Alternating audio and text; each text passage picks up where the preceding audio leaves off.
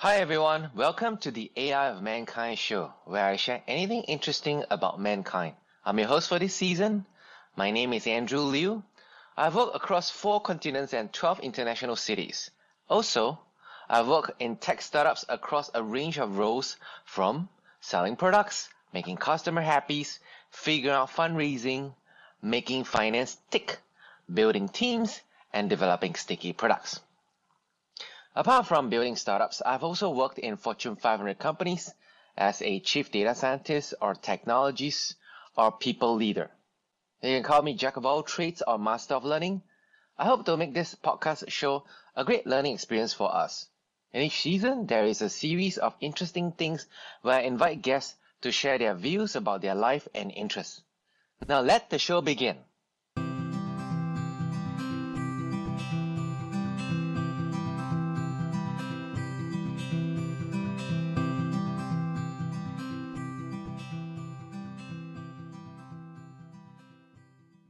In the previous episode, we explored the impact of the COVID-19 pandemic on the need for deeper digital connections to create rich relationships, especially in the workplace. Lark emphasized the importance of businesses investing in culture-building activities to increase employee productivity and shared his insights on remote work becoming a significant part of our future work engagement. In this episode, we continue our conversation with a focus on the need to unplug and companies maximizing their data analytics. Andrew and Mark also discussed the impact of AI development on the future of work and how social game settings can enhance social ties. Let's continue. Yeah, I really like the value proposition that you described. I myself is a gamer as well, and actually sometimes I play games not because I like to play games, but it just takes my mind off to let my subconscious do the thinking.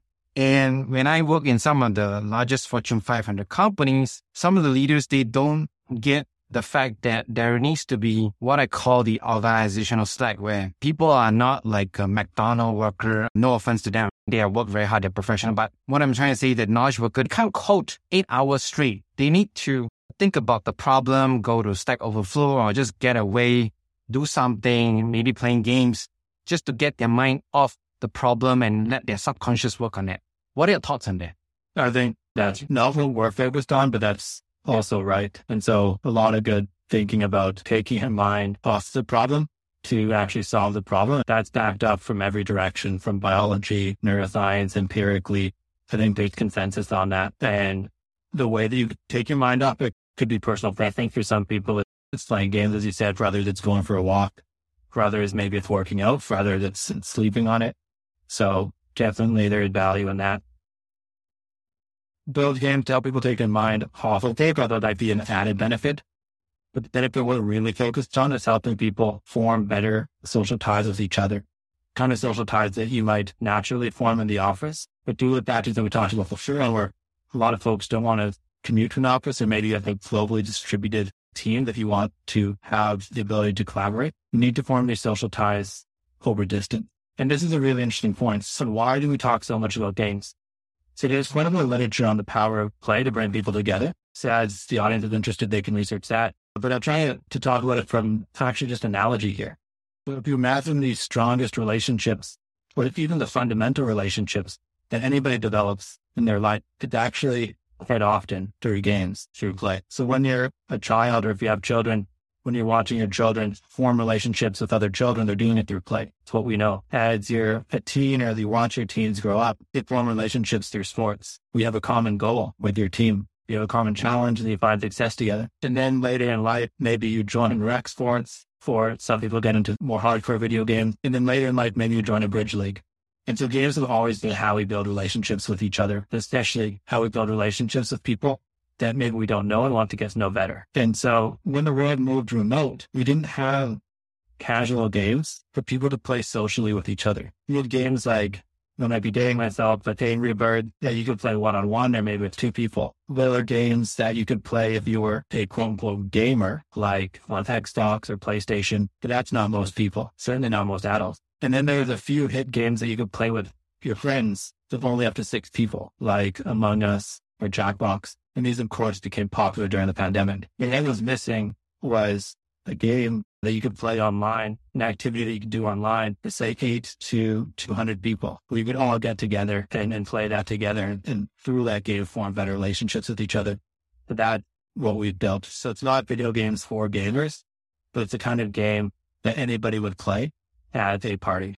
So it's those kind of like simple games where it doesn't have to be a very heavy user or advanced user, something that like good old days, I don't know, maybe during my time, it might be quite old. I used to play Tetris, Super Mario. I would say it's games like Settlers of Catan, not Settlers of Catan specifically, but games like that are both easy to pick up for the first time, but also very replayable for people that want to play it every month for 2 years. So they designed intentionally to be both easy to pick up and casual, but also have some depth. So they're enjoyable to play over time. And they're all turn-based games. So it's not about having the fastest reflexes, because that takes a while to train. And it's very inclusive for a lot of people in the workforce. I see. Cool. I think that this is an interesting idea. I can imagine that human resource business partner, some of my friends who are, they could say, hey, I can go to this game and build that relationship and figure out why this potential employee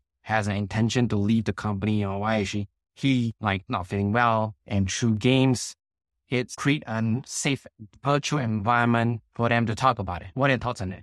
Yeah, I think that could work. But I think the power of game actually becomes important earlier on. And it goes back to this line up for a good idea of prevention rather than remediation. So by the time you have a problem, you have a problem. And at Finance It Good, what we wanted to do was invest in prevention to help people live healthier lifestyles so they don't end up in the hospital. And so with games, we want to do the same thing.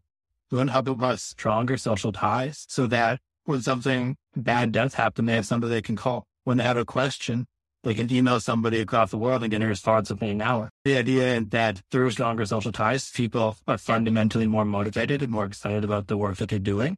And so they're less likely to end up in a situation where they're contemplating quitting. I see. I'm just curious, what about some of the employees or talents? They don't like games, or they don't prefer game. Maybe they have a lot of kids or have a family, a lot of caregiving commitment. How does Triple Play look into solving this problem? Yeah, so all the games are social games. So you can choose how much to engage. Just like if you're at a party, if people are playing checkers or pool, you can observe and socialize. And in Triple Play, what we did was actually build a social fabric.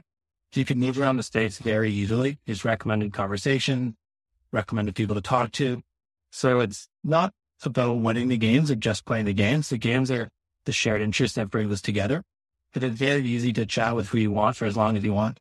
And you get to know people better that way. So for somebody who's not into winning the game, you can actually break off and have a one-on-one chat with somebody that maybe you need to catch up with on a work topic. Let me bring back to another interesting topic about where do you see artificial intelligence in the process of digital transformation? Where do you see artificial intelligence being embedded into social games to enable preventive care? Yeah, that's an interesting question. So with artificial intelligence, start from the beginning, it touches every part of the business, quite literally. And so then, diving in here, where does it help? What we're doing is helping people connect with each other.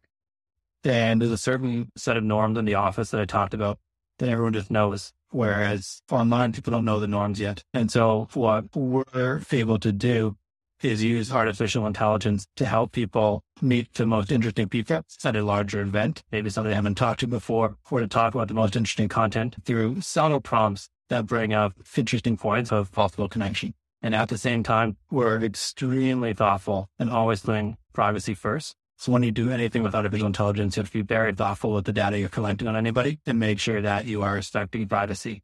And so that's our North Star, is never listening to people's conversations, never being able to track anything there. We yet at the same time have generalized the data forms that help people connect with the individuals if they want to talk about points that would be interesting. Okay. Is it also the fact that if a user of Triple Play in the company, they want to discover interesting people or build relationships with certain people, it's more like they can toggle and give selective information and therefore get whatever information that the artificial intelligence generates. Whatever. Not to the details of how this could work, but I think what you can imagine is on a news site, the news site might not know too much about you, but yet it still knows what's most interesting, maybe based on just the region that you're in, the time of day it is, stuff like that. And there's still quite a bit you can do with artificial intelligence while deeply respecting everyone's privacy and not collecting personal information. Okay, so let me go to the next interesting question. Like, what do you think is the impact of artificial intelligence development on the future of work? Where does like Triple Play comes into enhancing the future of work too? Yeah, I think artificial intelligence will touch most businesses. I would say there's a few big areas. Anything around optimization is right before AI. And as we think about AI, I think it's helpful for your listeners to make sure that they're just deciphering different types of AI. So generally visual recognition, having a camera be able to identify objects and then do work.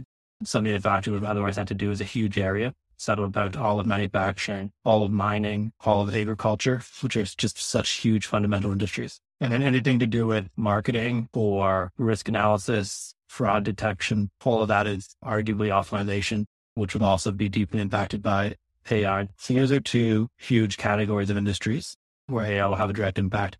And then AI also has impacts across every function. So we won't go into each of those functions, but I'm just coming back to Triple Play.